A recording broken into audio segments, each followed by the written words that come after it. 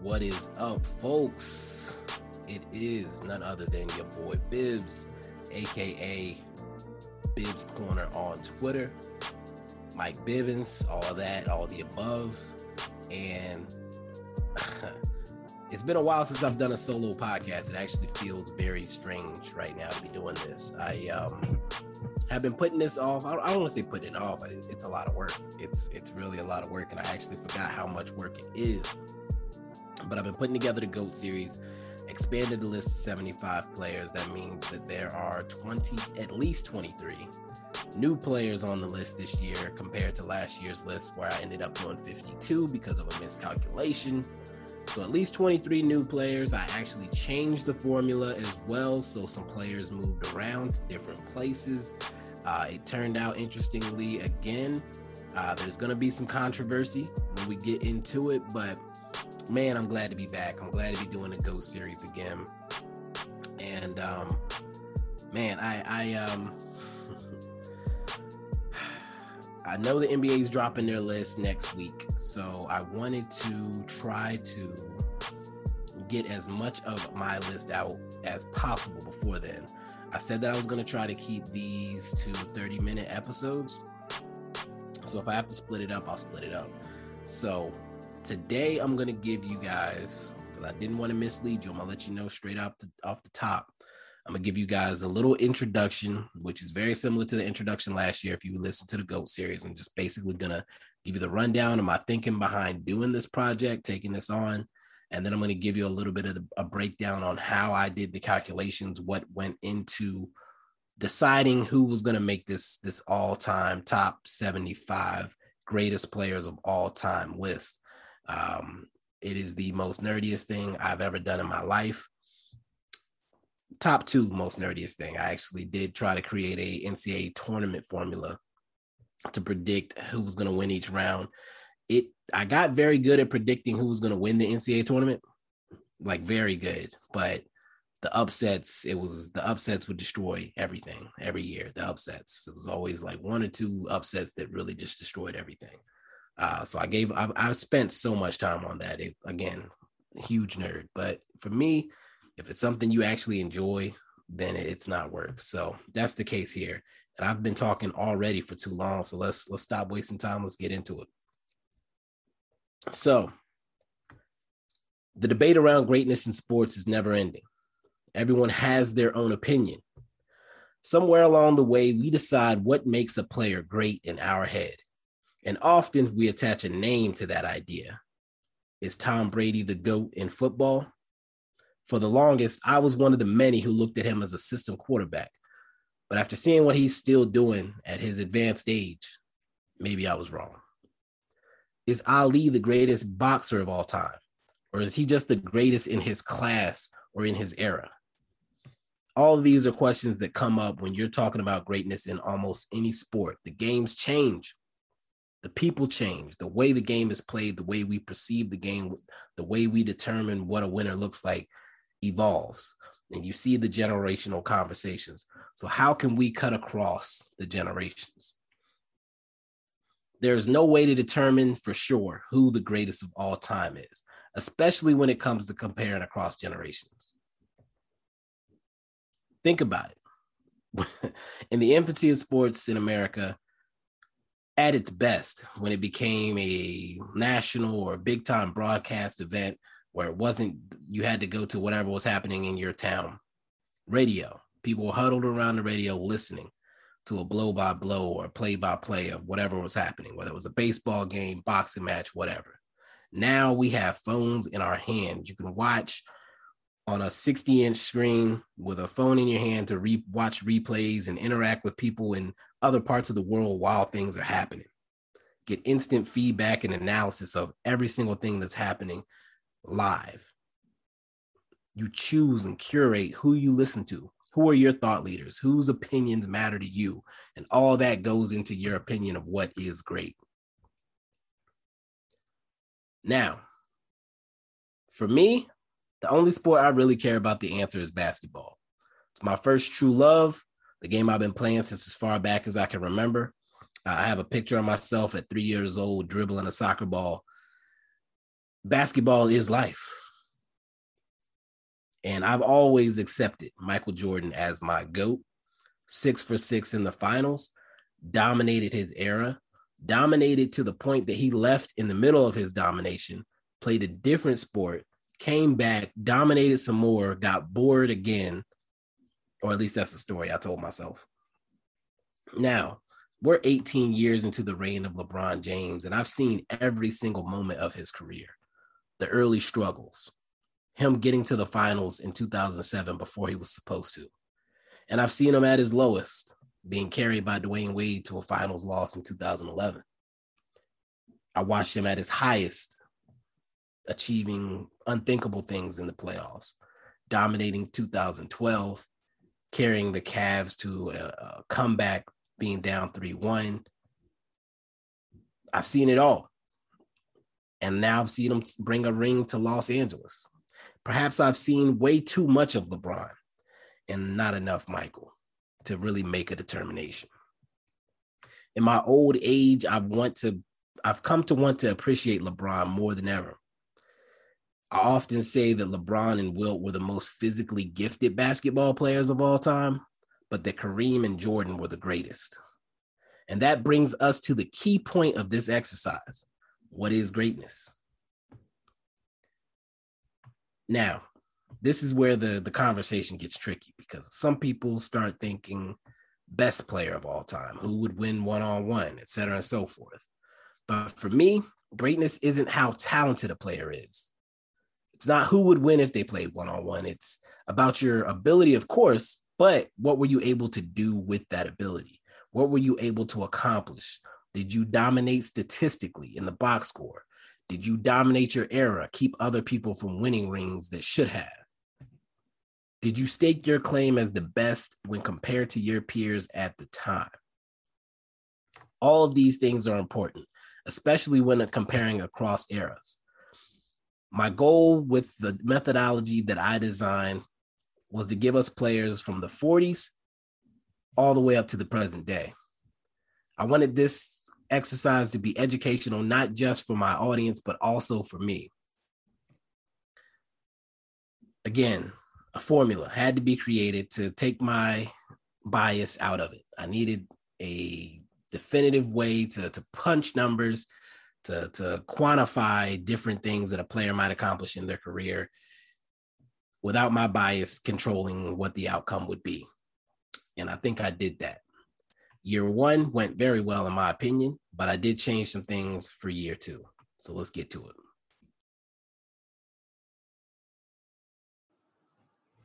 So I know you probably got used to hearing Bibbs for a while on this ad, but I'm gonna take over the reins again to tell you a bit about our sponsor, Anchor. Back in 2020, during the pandemic, I finally took the opportunity to start my own podcast. The only issue was I had no idea where to start. I didn't have any podcast equipment, no camera, no microphone, any things that you see in a studio. But what I did have was my cell phone, and that's why I discovered the Anchor app. Anchor is the perfect app for new podcasters, for beginning podcasters, for people to start their very own podcast. Anchor has tools that allow you to record and edit your podcast right from your phone or computer, like I mentioned. When hosting on Anchor, you can distribute your podcast through other platforms like Spotify, Apple Podcasts, Google Podcasts, and more. So it's doing most of the work for you. All you have to do is hit play, press record, and get your work out there to the world. It's everything you need to make a podcast in one place. And the best thing of all, Anchor is totally free. And on top of it being free, you can acquire your own sponsors like the ad I'm doing right now through Anchor. So you have an app for free that you can possibly make money off of. Seems like a fantastic deal to me. If you're interested in starting your own podcast with the Anchor app, make sure you download the Anchor app or go to anchor.fm to get started today. Tell them Reese sent you.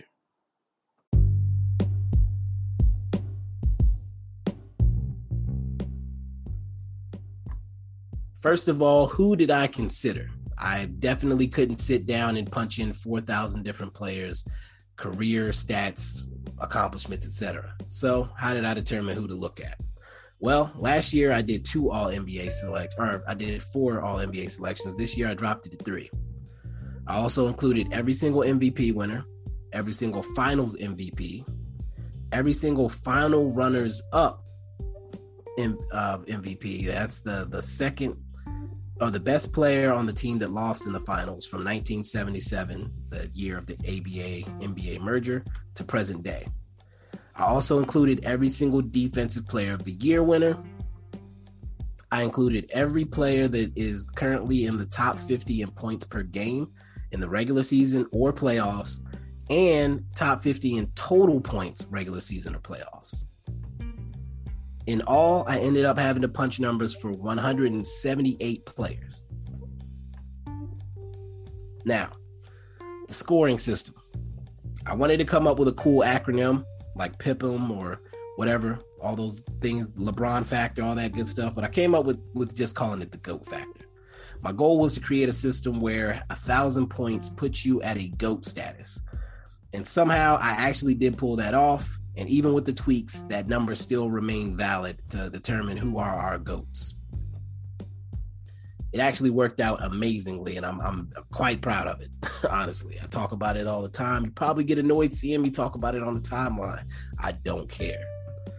So again, let's get to how this point system works. And I started with awards.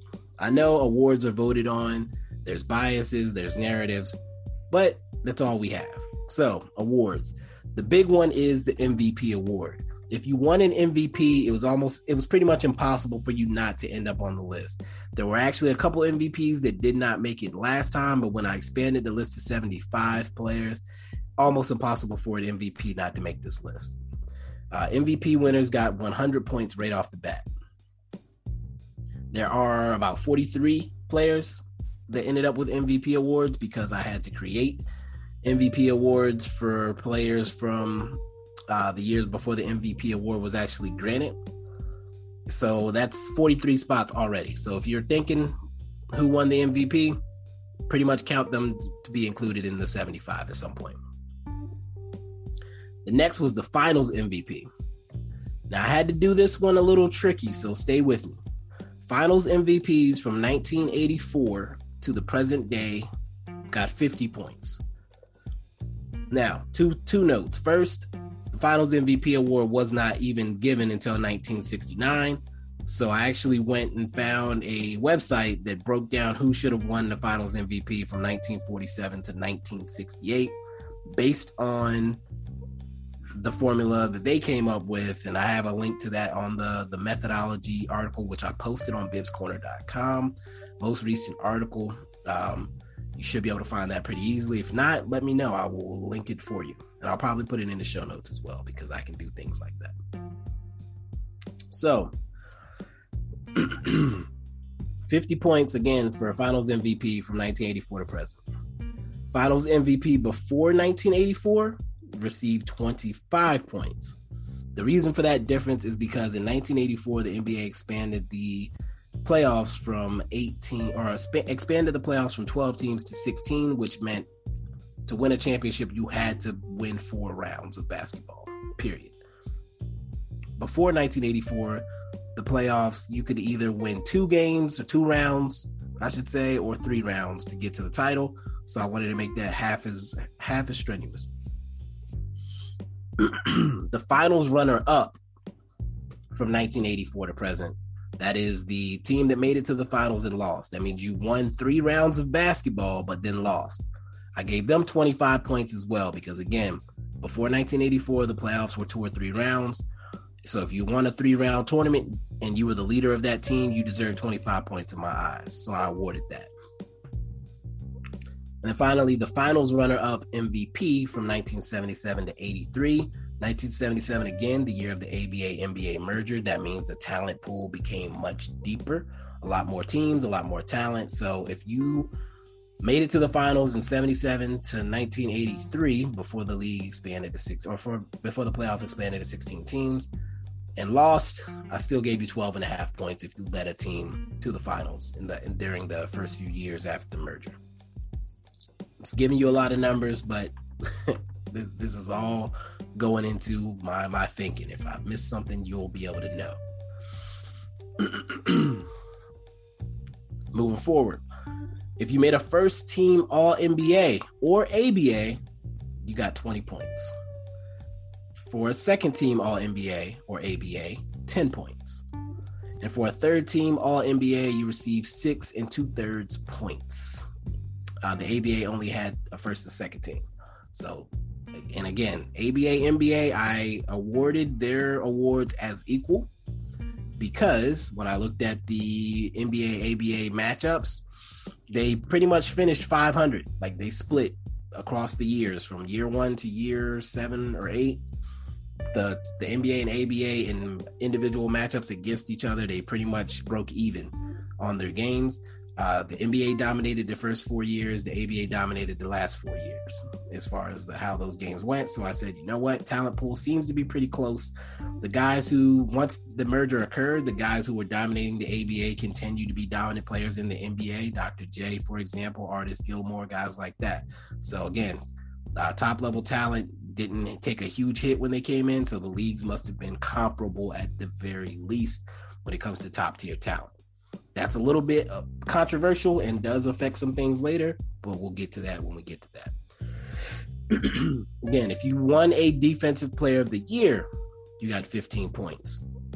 Defensive Player of the Year was not awarded until 1983, so I used defensive win shares to fill the gaps. There's an article called Added Awards that I put together for the series last year. That list did not change. I had to add a couple names to a couple of places, but for the most part, that list didn't change. So you can go to my website, check that Added Awards companion piece. You can get to that from the methodology page. All those are linked, and just go check to see what awards I had to basically create. For a first team all defense, 3 points were awarded. Again, first team all defense was not awarded until 1969 in the NBA and 1973 in the ABA, and they only did one team. I had to create those going back to 1947. All that is in that added award sheet. Second team all defense got 1.5 points. And again, all of that information is the same. I used the defensive win shares for all defense before 1969. For those years, I tried to use the top 3 bigs and 2 guards for most years. There were a few years where I accepted a small forward as a guard, since the guards were usually way, way low on that defensive win share ranking. Moving to the league leaderboards. Much like the MVP and Defensive Player of the Year, I wanted to award players who led the 3 statistical categories that were tracked since at least 1950. Steals and blocks didn't come till later, so I had to basically ignore them completely, which sucks. But scoring champion got you 5 points. Assist champion got you 3 points this year. Last year it was 1.5 points. I doubled the weight of assists. I decided assists are worth more than rebounds when it comes down to the way the game is played. A rebound champ gets 1.5 points. Again, rebounds were not tracked until 1950. So for the guys that played in the 40s, I'm putting an asterisk next to their name if they are within 6 points of the next guy ahead of them. Because they had led the league in rebounds in one of those first 4 years, they would have gotten 1.5 points for each year. So if they're within 6 points of someone else, I'll make an asterisk on that. But anyway, moving forward. Finally, the stats. Last year, I was weird about this, and this is when I was like deep into the minutia, and I was like, I don't feel like looking at 100,000 players. So I did a certain number of players for each award. This time I went and did the top 50 for every single category. So there's more people that got points for this. The weight didn't change, but I looked at the top 50 instead of stopping at like 30 or 25 or whatever.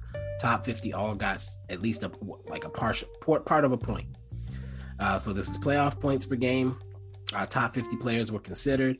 The number 1 playoff points per game guy received 100 points. Number 2 received 98. Number 3, 96, and so on.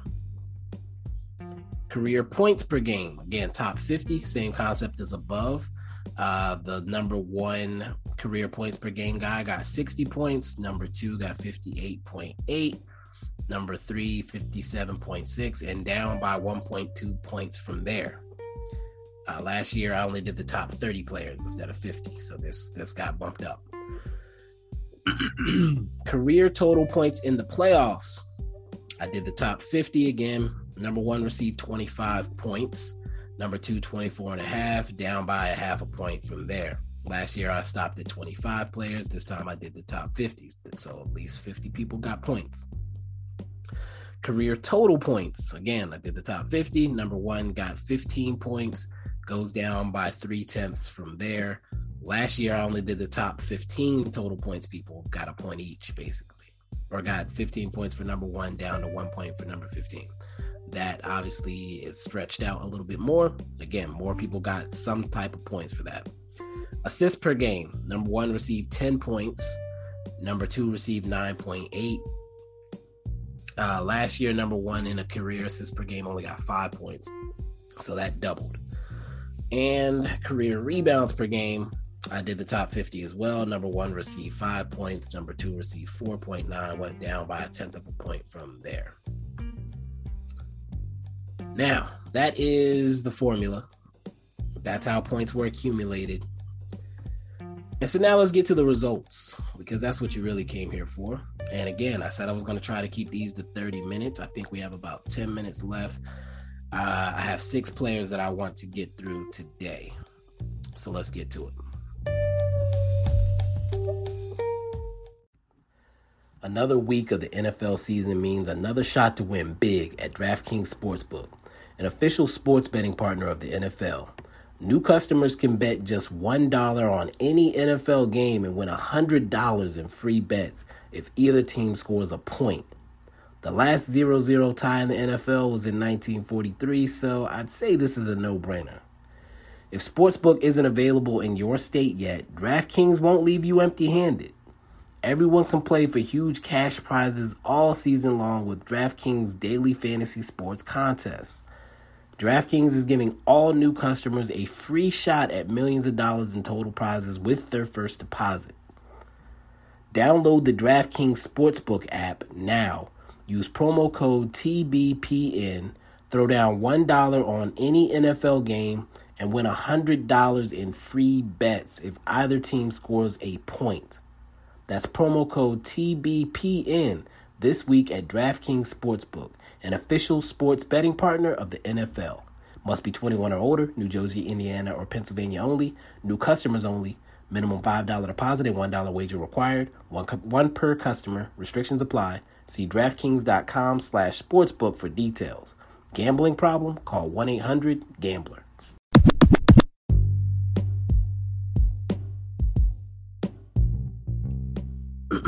So again, the list was expanded to 75 players. I actually realized the mistake today when I was adding more notes. I also wanted to make sure I pointed out what era each player played in, and I determined the era by guys in the top 10 to 15 or so that dominated that era, whoever was the best player from that era. So the first era is the Mikan era from 1948 to 1956. The second era is the Bill Russell era, 1956 to 69. Then comes the Kareem era from 69 to 86. Kareem was still in the league, but by 86, Mike had taken over. So 1986 to 1998 is the Michael Jordan era. Then there was a little bit of a vacuum and no one player really stepped up. So from 1999 to 2008, I'm calling that the Duncan, Kobe, Shaq era. And then finally from 2008 to present, that is the LeBron era. None of those names should surprise you as top 15 type players. Where they land, you'll have to wait and see. Now, let's get to it. There's at least one listener that will appreciate number 75 on this list.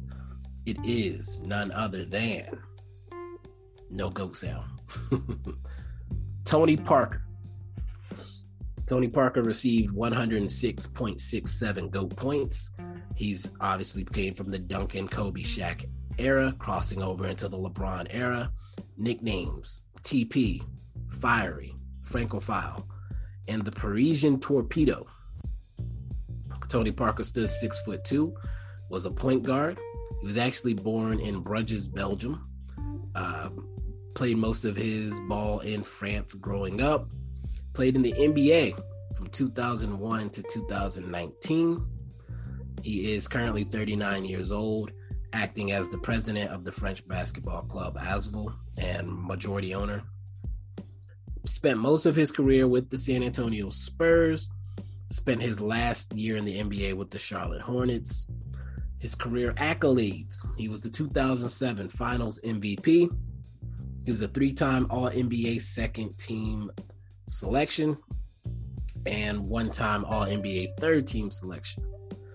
Additional accolades that earned him points, according to my formula: he is 11th in total playoff points for his career. He won 4 rings, all with the Spurs in 2003, 2005, 2007, and 2014. His real claim to fame is that he was a member of that Spurs dynasty with Tim Duncan and Manu Ginobili. Now let's get into some fun facts. And there were actually some things that I learned about Tony Parker that I did not realize. First fun fact is that his number 9 is retired by the Spurs. Second is that he actually played for ASVEL in 2011 during the lockout, the NBA lockout. He made about $2,000 a game, if I'm not mistaken, and said that he was basically playing for free. Now, something that I didn't know about Tony Parker is that his father was actually American and from Chicago. His mother was Dutch. He became a French citizen at 15, but maintained his American nationality. I had no idea Tony Parker was technically American. He did release a hip-hop album in 2007, and he has made several appearances in television and film, most recently in the Netflix series called My Agent, which is apparently a very good series. I recently added it to my list, so I'm definitely going to be checking that out. But number 75 on our list is Tony Parker. Nice to start out with a recent legend.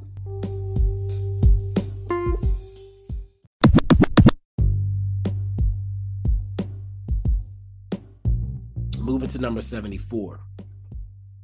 It is none other than, again, no goat sound, Alex English. Alex English earned 109.4 GOAT points. He comes from the Kareem era, crossing over into the Jordan era. His nicknames are The Blade and Flick. He was a 6'7" small forward. His hometown is the city I'm currently living in, Columbia, South Carolina. He went to Greer High School. Went to college at my alma mater, the University of South Carolina, playing in the NBA from 1976 to 1991. He's currently still living in South Carolina. He's actually very active on Twitter at AlexEnglish_2. English played in his career for a few different teams: the Milwaukee Bucks, the Indiana Pacers, the Denver Nuggets, which is the team he's most known for, where he did most of his damage, and he played his last season with the Dallas Mavericks. His accolades: he was a 3-time All-NBA second team selection, and he was a scoring champion in 1982-1983.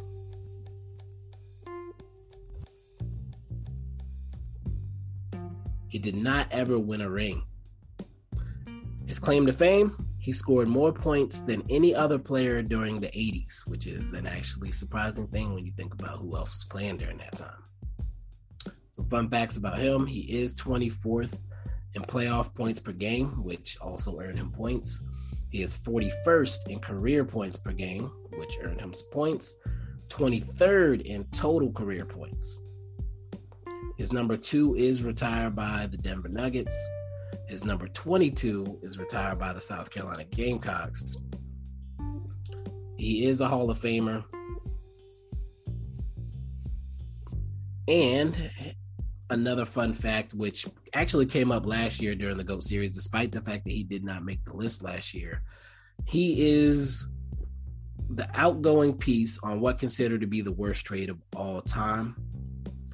He was traded to the Denver Nuggets from the Indiana Pacers because the Indiana Pacers wanted to get George McGinnis back to their team because McGinnis was the star of the Indiana Pacers in the ABA before the merger, and they wanted to bring him back for nostalgia and ticket sales. After the trade, English went on to be an 8-time All-Star in Denver, and McGinnis was out of the league within 2 years of that trade. He was a shell of himself when he got back to Indiana. Again, for a while, many considered that to be the worst trade of all time. Again, English, 8-time All-Star after the trade, and he was already playing well, so it's not like it was a surprise. But that nostalgia, selling the tickets, won them over.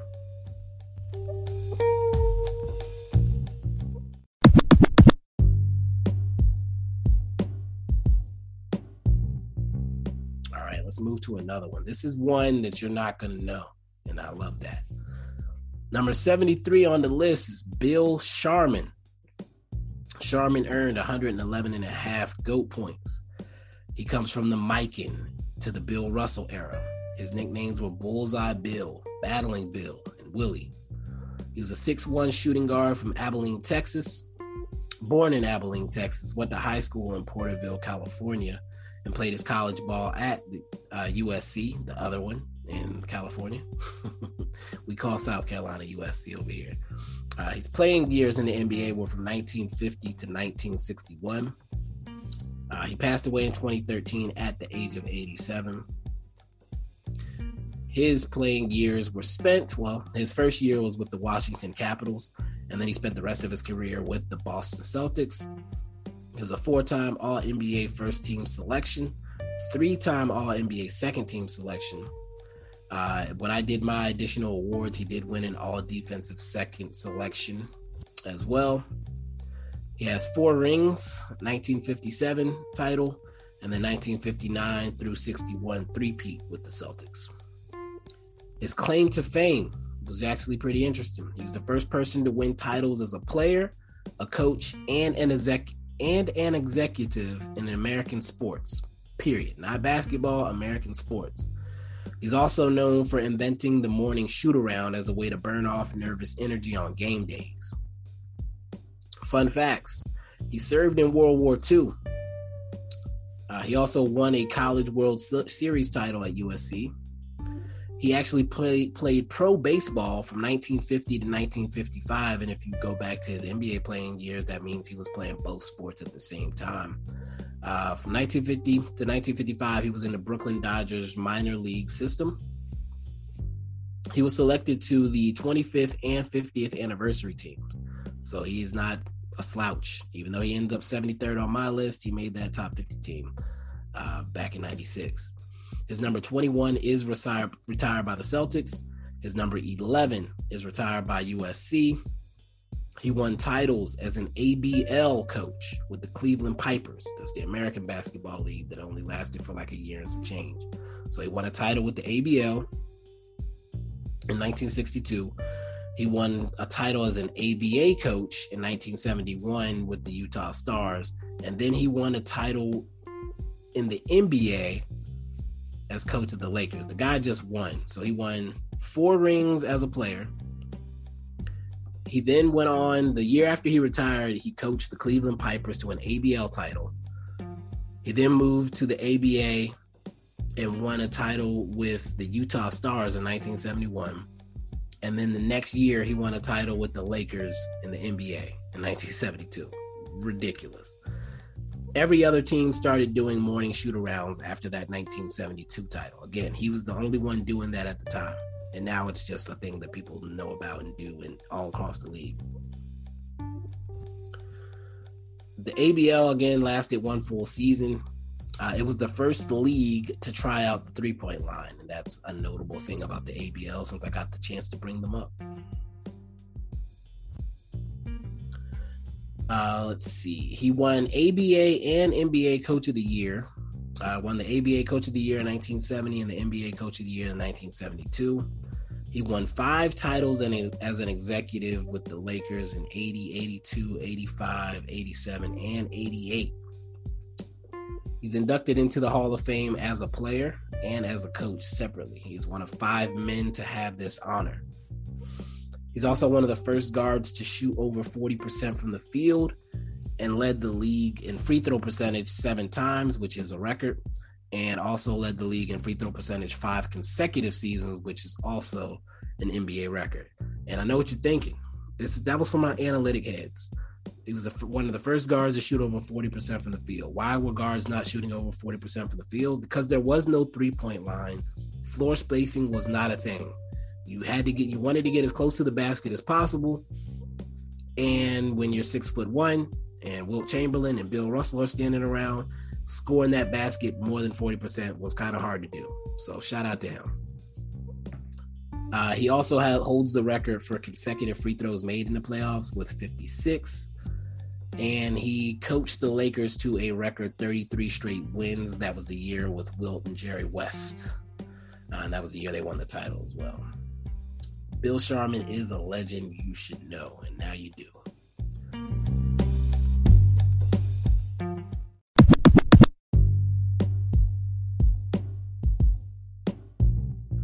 And now I should be stopping. I'm close to 30 minutes, but I'm going to go ahead and give you these next. We'll see. We'll give you the next 2. The next one is David Thompson. Another name you may or may not know. David Thompson finished with 112.8 GOAT points. He played in the Kareem era. Nicknames were Skywalker and DT. He was a 6'4" shooting guard / small forward from Shelby, North Carolina. Went to Crest High School. Played his college ball at NC State. Again, played in the league from 1975 to 1984. His teams played his first year with the Denver Nuggets. It was the last year of the ABA. And let's see here. He played most of his career with the Denver Nuggets, including his first year, which was the last year of the ABA. The Nuggets were one of the teams that was brought into the NBA as it stood. So he stayed with them when they came to the NBA, and he played his last 2 seasons with the Seattle Sonics. His accolades: he was a 2-time All-NBA first-team selection and a 1-time All-NBA second-team selection. His claim to fame is his exceptional leaping ability. Michael Jordan once said the whole meaning of vertical leap began with David Thompson.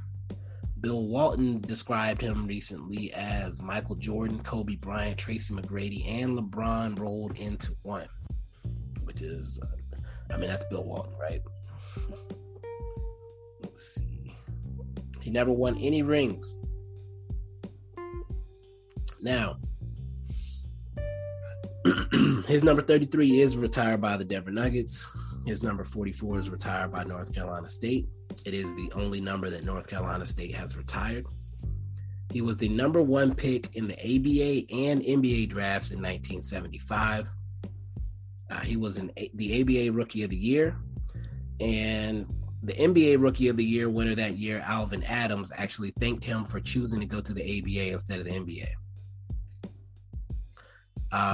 He scored 73 points in a game, the last game of the season in 1978, in an effort to try to steal the scoring title from George Gervin. But his game was before Gervin, so Gervin went out and scored 63 to hold him off. He was also the runner-up to Dr. J in the first ever dunk contest.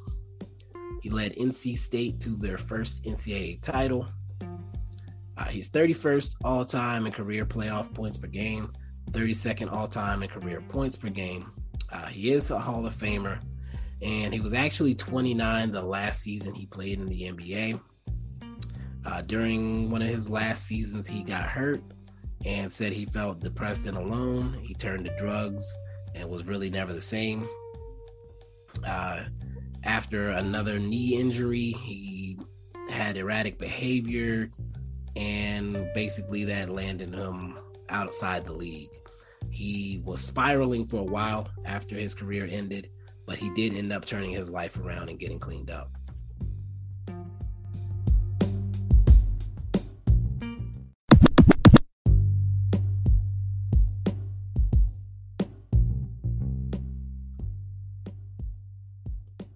And the last one I'm going to give you, this is a fun one.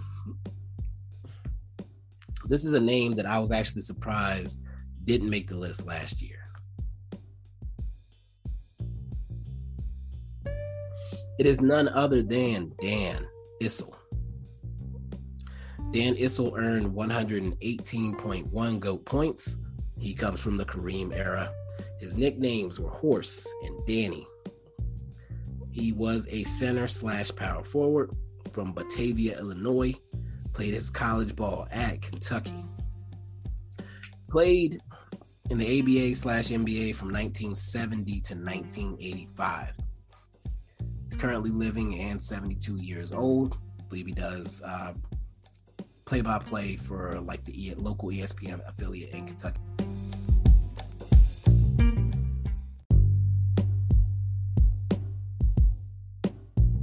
He played for the Kentucky Colonels in the ABA and then for the Denver Nuggets. His accolades: he was an All-ABA first-team selection once, 4-time All-ABA second-team selection, and the ABA scoring champ in 1971. He also earned 1 All-Defensive first-team selection during doing my calculations for the awards I had to add. He did win a ring in the ABA in 1975 with those Kentucky Colonels. His claim to fame is that he was a walking bucket, first of all. And his nickname, the Horse, was actually given to him because he only missed 24 games in 15 seasons. Ridiculous.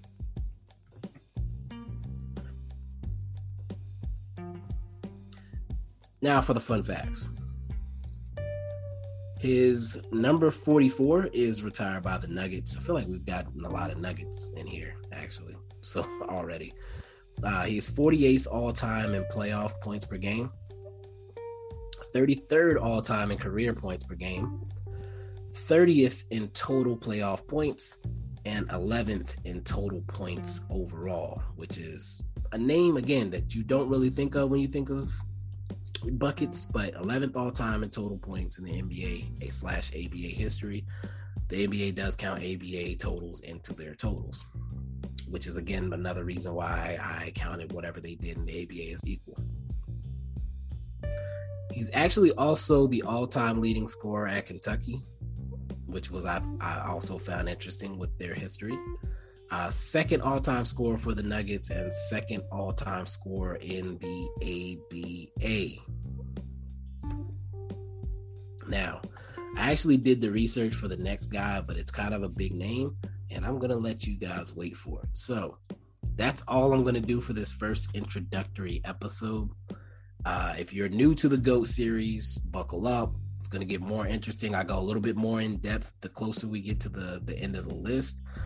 Again, I'm trying to keep these at 30 minutes. I'm trying to keep these to digestible midweek episodes. We'll see how it ends up being released. I know a lot of people said they wanted to see the list before, or a lot of people said do it before the NBA's list comes out.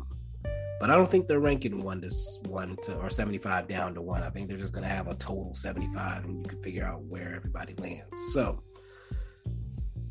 I will be doing it at my own pace, and I hope you enjoy this episode. I always feel weird doing this because, again, I am alone. I am talking to myself, and it feels like I'm just saying a bunch of words. But people enjoyed it last year. I'm hoping you'll enjoy it this year. It's a lot of new names, a lot of new facts. There's a couple of names here that are coming up in the next batch that I'm sure a lot of you will be glad to hear. Some of them may be a little controversial. We'll see. Again, you can follow me on Twitter at Bibbs Corner. Follow the podcast at Mavs Outsiders.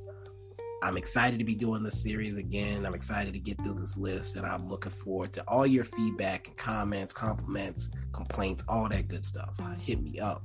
I am friendly usually. Unless you say something sideways to me, I might not be friendly then. But until next time, peace.